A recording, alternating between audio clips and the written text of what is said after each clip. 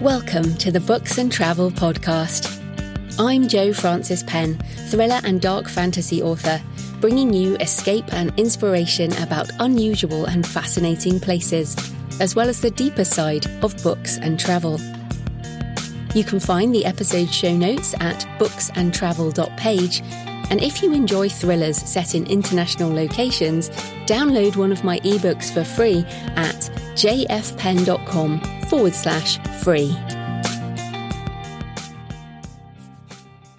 Hello travellers, I'm Jo Francis Penn, and today I'm talking to Adam Fletcher about weird travel, which Adam describes as visiting places that other people try to leave, or places that are not usually thought of as tourist destinations, places that fascinate us for very different reasons.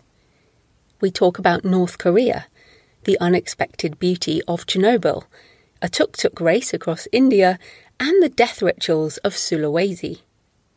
We also talk about the peculiarities of being British, the morality of travelling to a country with a regime you might not want to support, and how to notice the unique weirdness of your own country, wherever that is. This is a wide-ranging discussion which I enjoyed a lot, so I hope you enjoy listening to my interview with Adam.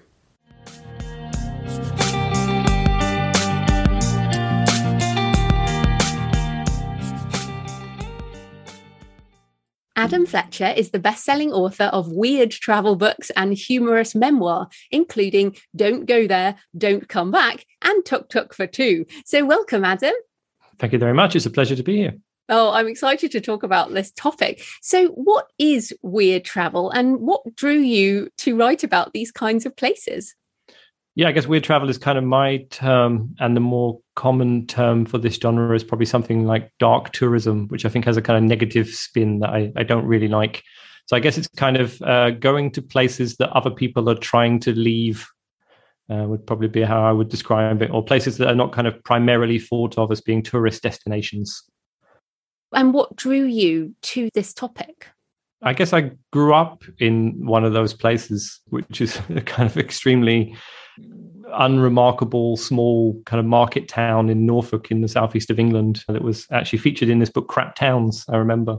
And I kind of always had the feeling that this is a kind of strange place and I don't really understand it and they don't really seem to understand me. And so as soon as I'm old enough, I'm going to leave this place and try to understand what is odd about it and kind of if the rest of the world works the same way or not. And maybe it's like that thing about if you only speak one language, you don't really know how any languages work.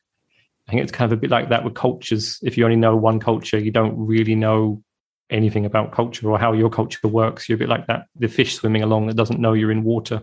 And so I think as soon as I could leave, which was basically straight after uni, I then started traveling. And that kind of gave me the distance to get a look at British culture and myself and more of a feeling for why I didn't fit so well in that place. And then, I don't know, I just got really interested in kind of edge cases and strange places, and maybe it's being I guess we're storytellers, so we know the power of story to unite a group of people around a shared belief and mobilize them. And I guess I'm interested in what happens when people take that tool and use it for bad instead of good. Yeah, that's really interesting. Well, you do actually have a book on understanding the British, which doesn't come so much under your weird travel brand as sort of just travel writing. And you, of course, you are British, but you live in Germany now. So you mentioned there that you left because you didn't feel like you fit, basically. So what do you see as weird about the British? Since I'm also British. Yeah, I guess... I could talk probably all day about the British, but I also don't want to get too political because I'll switch you off at your readers, your listeners. Sorry, but yeah, I think we're definitely quite a weird bunch, and that there's a kind of very strong sense of kind of a myth of exceptionalism about the British. We've never really confronted our dark past. I guess maybe coming from Germany, living in Germany, this is a country that's definitely done that, and maybe it's gone too far in the other direction where they're now kind of like, I think, really hated themselves for a really long time and could not see that they were doing any good. And the British, it's kind of the opposite. We've kind of never really looked at any bad that we've done in the past. So we never really look at any of the bad that we do in the present. And so Britain is a kind of weird, there's a lot of division. And you saw that with kind of Brexit. And there's a lot of division between the kind of the old and the young and the north and the south. and kind of people who own their home versus people who rent their home. And it's a kind of weirdly divided place that on the surface is incredibly friendly. And yet there's a whole lot of stuff happening in subtext, which is very hard to understand if you go there, I think maybe as a foreigner or as a tourist, what's going on. It's funny you mentioned subtext. I interviewed a Finnish author, Helena Halma, and she said, what's weird about England is I say something like, and someone will say, oh yes, we'll definitely do that, and what they actually mean is, no, we never will, I never want to see you again. and I mean, yeah, it makes us both laugh because we get it. I mean, so much of our communication is subtext, and it's interesting because not to get into relationships, but I found when I was trying to date in other cultures that so much of the romantic language in the UK is body language, is subtext, and it was very hard to date in other cultures, but clearly you've managed that. For sure. Yeah, no, it's really, and with my partner is German. I think I'm really careful what questions I ask her, because the answer I get will always be completely honest. And I think in Britain that wouldn't be that way. You like often the recipient of the question would understand what you're looking for, and what you're looking for is not always necessarily the truth. What you're looking for is sometimes like a comforting lie. I think in Germany, the concept of a comforting lie doesn't really exist. And so I have to be always very careful what I ask, because I will always get the truth, and the truth sometimes hurts. There's a good expression I heard, I think it was from a BBC journalist, which was that, let me see if I can remember it now, the Germans are too honest to be nice, and the British are too nice to be honest. Yeah, and actually, therefore, are not nice. I suppose. Well, they're on the surface level, they're nice, yeah, but you just never always know what's going on kind of in the background. So I think we're definitely, there's a kind of ideal of Britishness, and not only do we sell that to the world, that's this sort of Beatles, Wimbledon, tea drinking, saying sorry, being nice kind of ideal of Britishness. And I feel like we sell that to the world, but we also sell it to ourselves. We get that propaganda a lot, and I'm actually not totally convinced that it has really that much place in modern Britain, which seems to be a slightly more divided, kind of less friendly place than that ideal. I don't know how often we're able to live up to that ideal. Yeah, it's interesting. I mean, I live in Bath in the southwest, which is obviously full of brilliant stereotypes, including lots of Jane Austen fans in bonnets. And now we've got the Bridgerton tea shops. But also now we have a Frankenstein museum, thankfully, because of course Mary Shelley lived here. But it's interesting because it's exactly that. It is this one level, the stereotype of England. And then on the other hand, we've got Frankenstein in the corner over there. So I really like that. But let's come back to weird travel, because I feel like this is places you want to leave is a good idea. So you've got a lot of books and you've written about a lot of the places that you've traveled. What are some of the places that stick out in your mind as especially weird and do live up to that reputation as strange? Well, I guess the one that people are most interested in, and the strangest place I've been, is definitely North Korea. I mean, I guess most people have an idea about North Korea, and it's kind of the hermit kingdom, and it's the place, I guess, the most successful cult of personality is in North Korea, in which propaganda has permeated every aspect of the daily life of the 25 million or so people that live there. And that's from this kind of one family, the Kims, usually referred to as the dear leaders when you're there. And so this is a place in which, as a tourist, you have absolutely no freedom, where you have an itinerary, and that begins at maybe 7 a.m. in the morning and might end at maybe 8 p.m. at night. And you have no control about where you go, and you have no control about what you see, and you have little control even about what you talk about when you're going to these places. And basically, you just tour a wide variety of dear leader statues and monuments, and then are told terrible stories, like terrible propaganda stories about all of the things that the glorious achievements of the Kims. So that's, I guess that was definitely the strangest place, and also one of the least pleasant places that I ever visited, I would say. So why was it less pleasant? Is it because you felt just uneasy, or was it actually like the food was terrible, the place was ugly? What was it actually like there? I think the places themselves, it's just kind of very Soviet. I would say. There's a lot of pomp and there's a lot of big buildings and large monuments and huge squares. And there's kind of like everything is designed to make you feel as small and insignificant as possible so that you would not dare in any way ever to try to stand up to the might of the state. And I feel like that as a feeling is not nice. And as humans, we tend to be more comfortable and more drawn to small places where you can see and feel the edges, like narrow cobbled streets, and that's what you don't get in North Korea. But the more uncomfortable thing is that so you have two guides who follow you at all times. And so one guide is checking on the other guide, and one guide is guiding you and telling you about the country. But a lot of the time I had the feeling that they also didn't believe the things that they were saying to me. And so they probably had enough contact with foreigners over time, or had read some of the things we were carrying. Like our guide was sometimes reading our Lonely Planet on North Korea while we were traveling there with them. And so like they probably had more of a sense of the world than the average North Korean, and knew that a lot of the stories they were telling us were not true. And I think that's uncomfortable if everyone is taking part in the lie and can't say that it's a lie. That's a kind of hell. Yeah, it's really weird to think. Do they welcome visitors? As in, it just seems odd to me that they would even allow visitors in like that. Or is it to maintain this facade that it's open in some way? It's often because of the sanctions that they're actually just really desperate for foreign cash. And so I think there was about 25,000 tourists a year. So it's a very tiny amount of tourists. But we were valuable to them because we brought in foreign cash. And I was there quite a few years ago. It was maybe 2015, 2016. And I've heard that Kim Jong-un has kind of widened the tourist program. And there's now significantly more tourists coming every year. And that they're a really important source of foreign cash, which I guess is, you have to think about the morality of going there or not, and if you want to give regimes like that money. And I've never really come down to a good answer on that. This is a really good question, the morality of travel. And it's a tough one too in places that are, some people would call developing countries.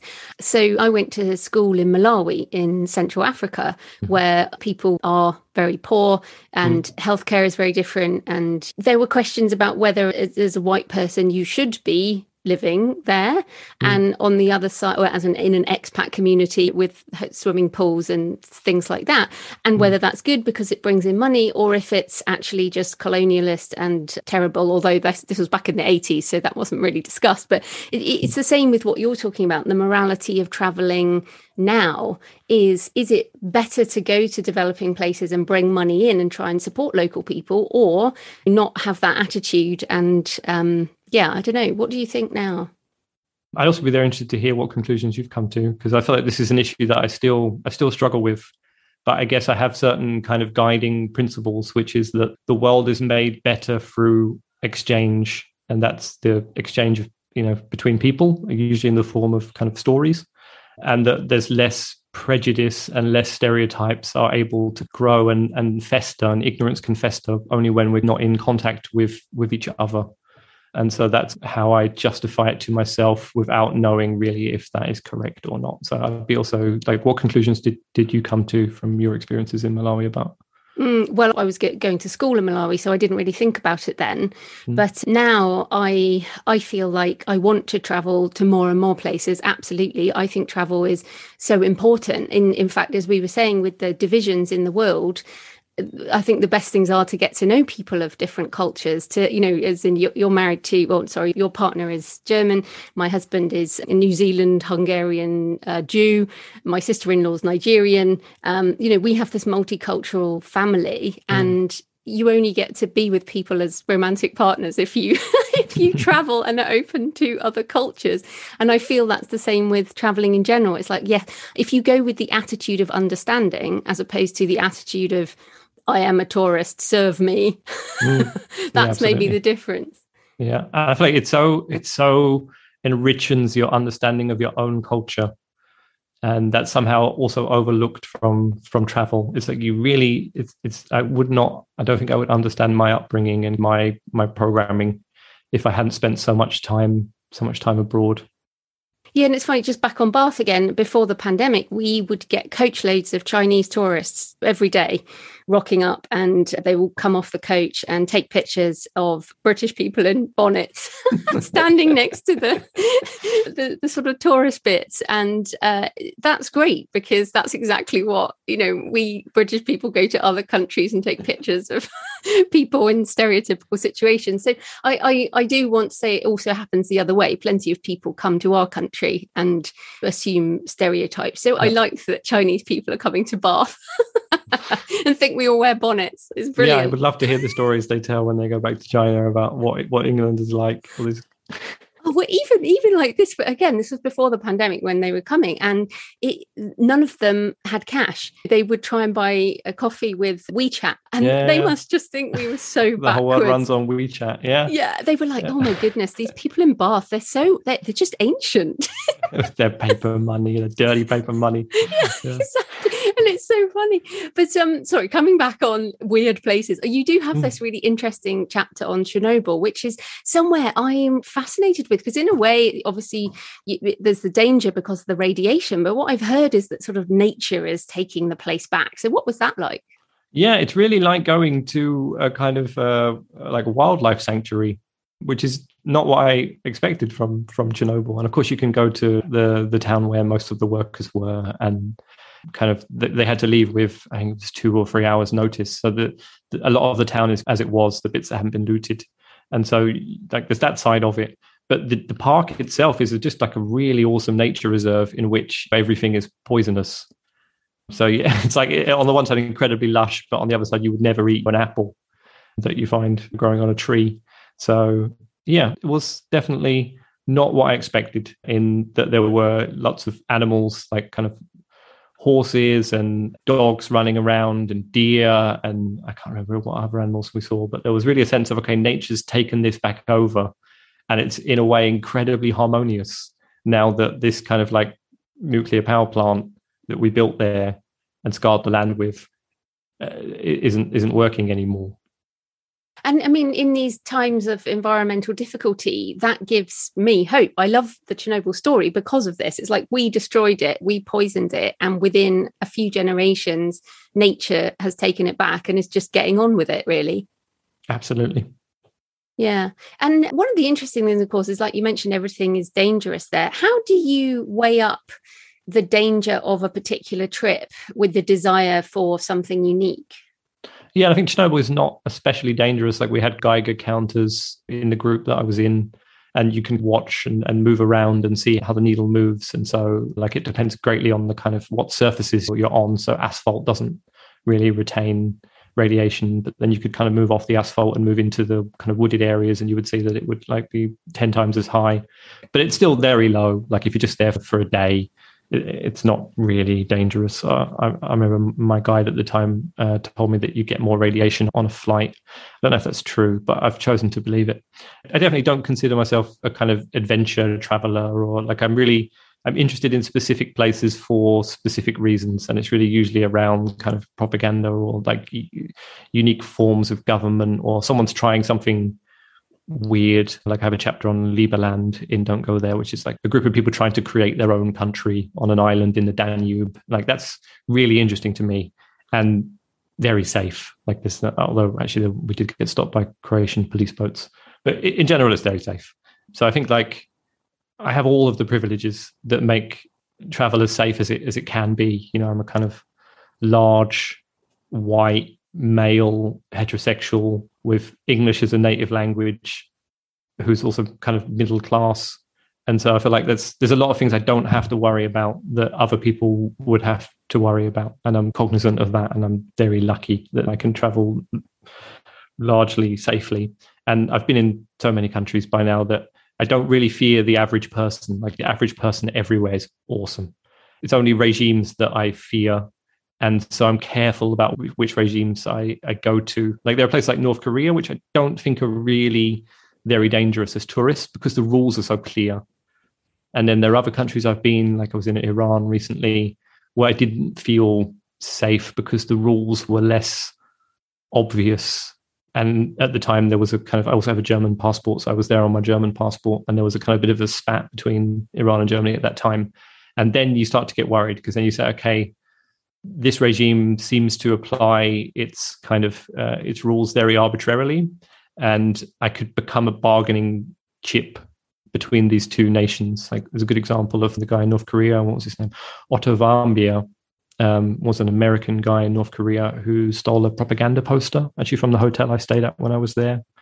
And this, because I think mostly because he was American, he became a very useful bargaining chip, because the relations between the two countries were really in a bad state at that time. That was before Trump.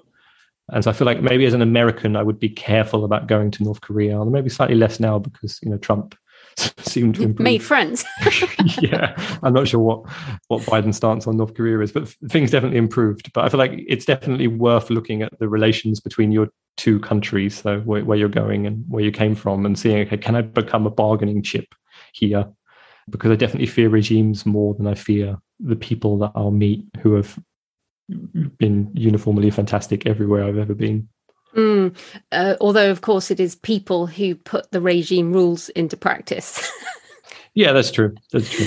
I agree with you. And I think that this also comes down to respect, which is just as true in a safe country as it is in a more dangerous one, in that if you abide by the social rules. So, for example, when I travelled on my own as a woman in the Middle East, I would cover my head a lot. I wore a wedding ring when I wasn't married. I made sure everything was very modest. I behaved in a way that I thought was appropriate for the culture.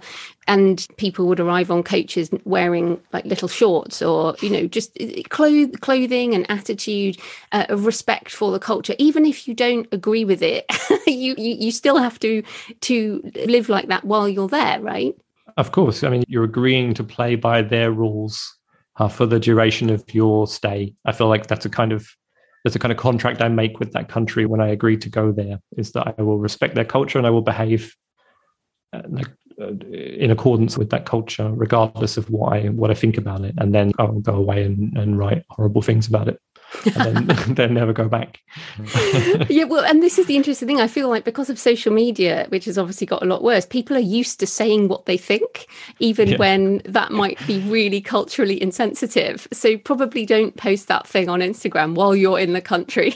Yeah, I would also be worried these days that your social media is checked. So things you said in the past could come back to haunt you when you arrive in that country at immigration.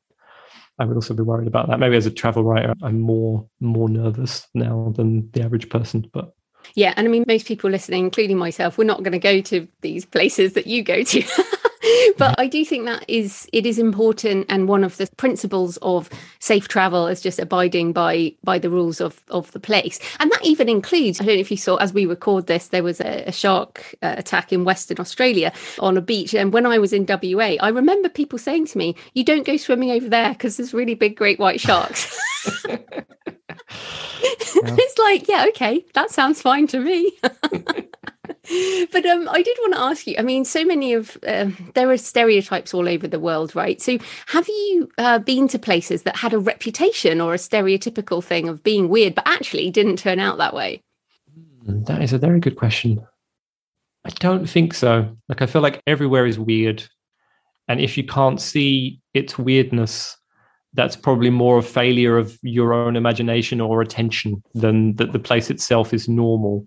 And that's mostly just because humans are pretty weird, and our cultures all had to optimize for something. And it's kind of, we've made trade-offs. Every culture's made trade-offs, and that leaves it strong in some areas, but weak in others. And it's often in that kind of area of weakness that the weirdness comes in. You just realize, okay, this country just works really differently than the country where I'm from. In this country, it's all about, I don't know, religion, or it's all about the family, and this kind of like extended family networks are everything, or and so no, I can't really think of a place that I didn't find weird. But then, as you said, maybe that's because of your attention and you're noticing these things. So how can the rest of us sort of tune into what's weird? How do you go about changing your attitude to travel so that you notice these stranger things? I think that like story is a really huge part of it for me. So I feel like I'm really trying to meet as many people as possible. I've always been like a huge fan of couch surfing, which is basically gone now. But this, so kind of staying with locals where possible, and then you're observing them in their kind of natural environment and natural habitat, and you have a lot of time with them. And then any kind of pretense at normalcy will fall away by hour 4 in someone's company. And that's also in my case as well. You can have this kind of veneer of normalcy for a little while, but eventually the cracks will come through and you'll see each other's idiosyncrasies, and you start getting all of these stories. And it's often you don't know until you're asking enough questions. You don't know or they don't know what is interesting about their own culture. It takes time to tease out this stuff. And so for me, like, I always travel for long periods of time. I move like slowly. So I might spend 3 months in a country and maybe only go to 3 places. And so that I'm really spending time there. And that's, of course, again, a real luxury and privilege that I can do that. Yeah, it is interesting. And just anything that you notice that you think that's different to my culture, and why might that be? I think is it always an interesting question. Yeah, that's a great chain of thought. I think that will lead you really interesting places. And then when you start asking them about that, it's often that they don't know also that the rest of the world doesn't work that way, like the Chinese people with WeChat. And so I feel like then it's really interesting to explore with them, like with the people that you're staying with, why their culture works that way. What has it optimized for, and what are the advantages of that versus what the British culture is optimized for, or German culture is optimized for, and what does that cost us? So an example of subtext, it costs us a huge amount of mental energy to try to work out what is really being communicated. And I remember when I settled in Germany, I remember that at some point I was no longer thinking before I spoke. And I think I hadn't been aware that I was thinking before I spoke before. It was only somehow living here long enough that I noticed this just went away. And when I lived in Britain, I don't know if all British people do this, but I would often think about what I was saying, and if there was a way that it could be misconstrued or offend the person I was talking to. Because we have such a kind of a value around being nice and not ruffling feathers and offending people. It was incredibly freeing to notice that I'm no longer doing that. I trust German culture, that if I get in a conflict, the other person will tell me directly what I have done wrong. And we will discuss that, and to the point of which, like, of kind of mutual satisfaction, or we will just like have an argument and go our separate ways and never talk again. But it will come to a head. Whereas in England, it would be more like, I don't know, my mum would tell me 5 years after I did something wrong that I did it wrong. And they're holding a grudge for a generation. Yeah, and that it hurt her. And she's been carrying this thing for 5 years. And I feel like, why? Like that has not benefited me in any way. We could have wrapped that up in an afternoon, and you've been stuck with that all of this time. That's so interesting. As you were saying, I completely get that. And in my own family, there are sort of these feuds that have gone on for sort of 30 years. And I'm like, what is going on? But it's also interesting. I said my husband is Jewish. And when sometimes I'm like, I don't want to argue about this. And he's like, we're not arguing. We're having a discussion. And of course, in the Jewish culture, they discuss everything. Everybody will have a long discussion about something, and everyone jumps in and has it. And then it's all over. Like you say, we move on. And I'm like, well, I don't want to offend you. Don't want to talk about it that way. And I've learned that this is just a cultural difference between us. And what I see as an argument, he just sees as a discussion. Yeah, or it feels to me that the Jewish way might be healthier. Oh yes, completely. But as you say, it's very hard to even if you recognize it in yourself, it's very hard to change your cultural upbringing. Oh, for sure. This stuff is so deep. Yeah, but super interesting. I did want to ask about India because talking of cultural differences, when I was doing a cycling trip down the west of India, and our bus driver, sometimes if you got tired, you could get in the bus. And every morning our bus driver would pray, and he was very devout. And I asked him about what he was praying for, and it was if we all died, we would get not to crash, but if we died, then we'd all go to the right place and all of this. And he was just lovely. But very you did interesting this. That he didn't pray to stay alive. Well, exactly. And that's why it's interesting, right? So tell us about Tuk Tuk for Two, because I just think Indian driving is some of the craziest thing on the planet. Oh, it's definitely, I think, I don't know if I have, I'm not sure if I've been anywhere with worse driving than India. And the only thing that kind of saves it from complete calamity is the congestion. Like when the crashes happen, you're going so slow that it's more like the whole country is more like a kind of giant open air Dodgems experiment. And it's saved by the fact that you're rarely above 30 kilometers an hour. But anyway, yeah, I did a tuk-tuk race, which was 1,000 kilometers in 5 days, which doesn't sound that much, but it's India. So you're very rarely going at all. And when you are going, you're often going no more than 30 kilometers an hour. So I think actually we averaged 12 hours of driving a day to get it done, which was incredibly exhausting and kind of terrifying. I got terror fatigue. I don't know if I knew that terror fatigue existed, but at some point we were having like so many near crashes and near death experiences that I don't know, I just entered some sort of Zen state where I didn't really feel terror at that anymore. But I mean, I think with travel, I often divide things between present fun and retrospective fun. And this race was retrospective fun. It's something that I enjoy having done rather than I enjoy doing. So what were some of the, I mean, you say the terror. I mean, I've been in tuk-tuks in India, but for people who might not have had that experience, well, you mentioned how slow things are, I guess. But I mean, I remember the sort of animals in the road, things on vehicles that should not be on vehicles. Oh, for sure. And they do it's kind of the biggest vehicle always has right of way. This is in Indian traffic rules. And the tuk-tuk is, other than like a scooter, the tuk-tuk is always the smallest vehicle. So you never have right of way, basically, at any moment. And so there's kind of like you'd be driving along normally, and then there's this bus that comes up alongside you and will automatically expect you to slow down so that it can pull back in if it wants to. And it knows where the stops are, but you don't. And if there's a stop just in front of you, it will just swerve immediately in front of you and then slam on its brakes. And then you'll have to react, and you'll have a very tiny amount of time to do that. And then lorries seem to have priority over buses, although they're often like of a similar size.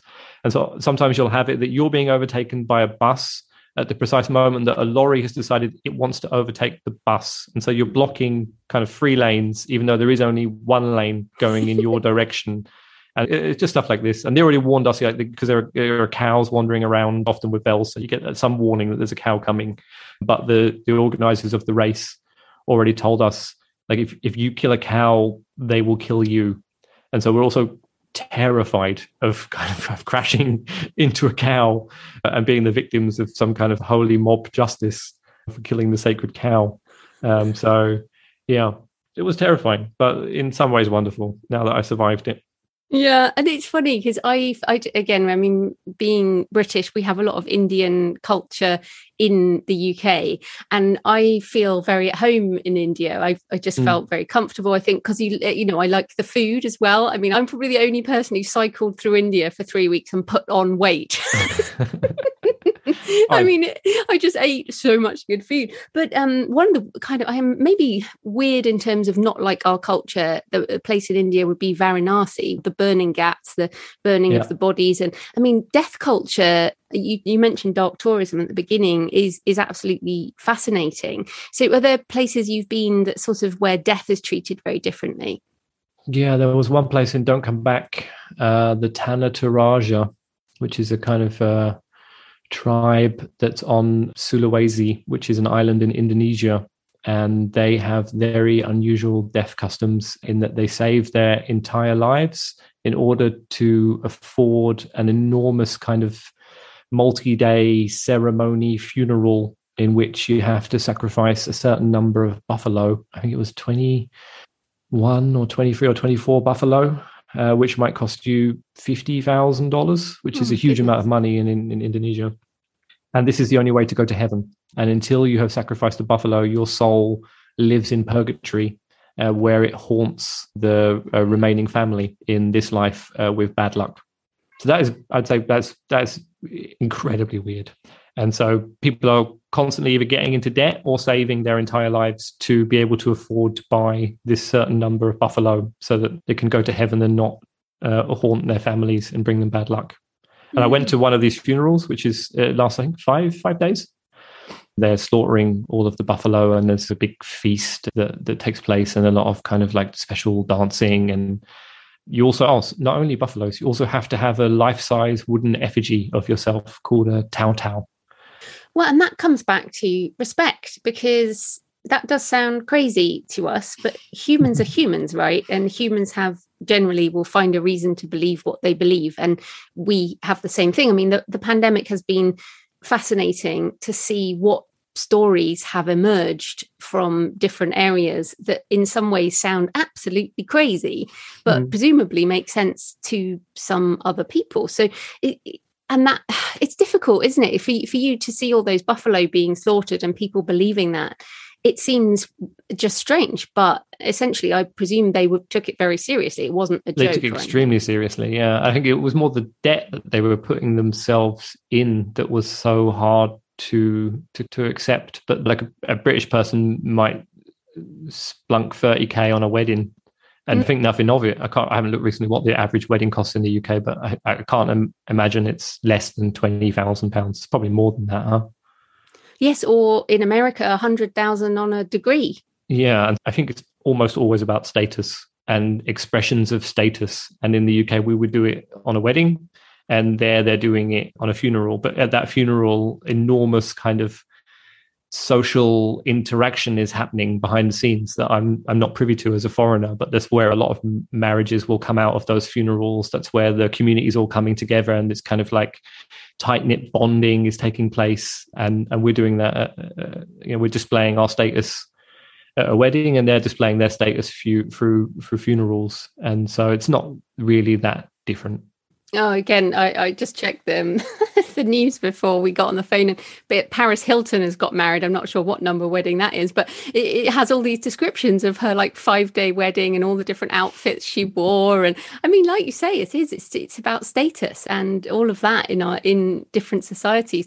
Goodness, we could talk for ages. I'm just fascinated by all this. Now, your book's fantastic, but apart from your books, what are a few other books that you recommend about weird travel or dark travel or just travel in general? Yeah, so I had a look through because I don't actually read that much travel, but there's a few that are travel adjacent, which I would love to recommend. The first is Tracks by Robin Davidson, which is a pretty old book. It's from 1990, and it's about a woman who decides she wants to cross the outback on her own with camels.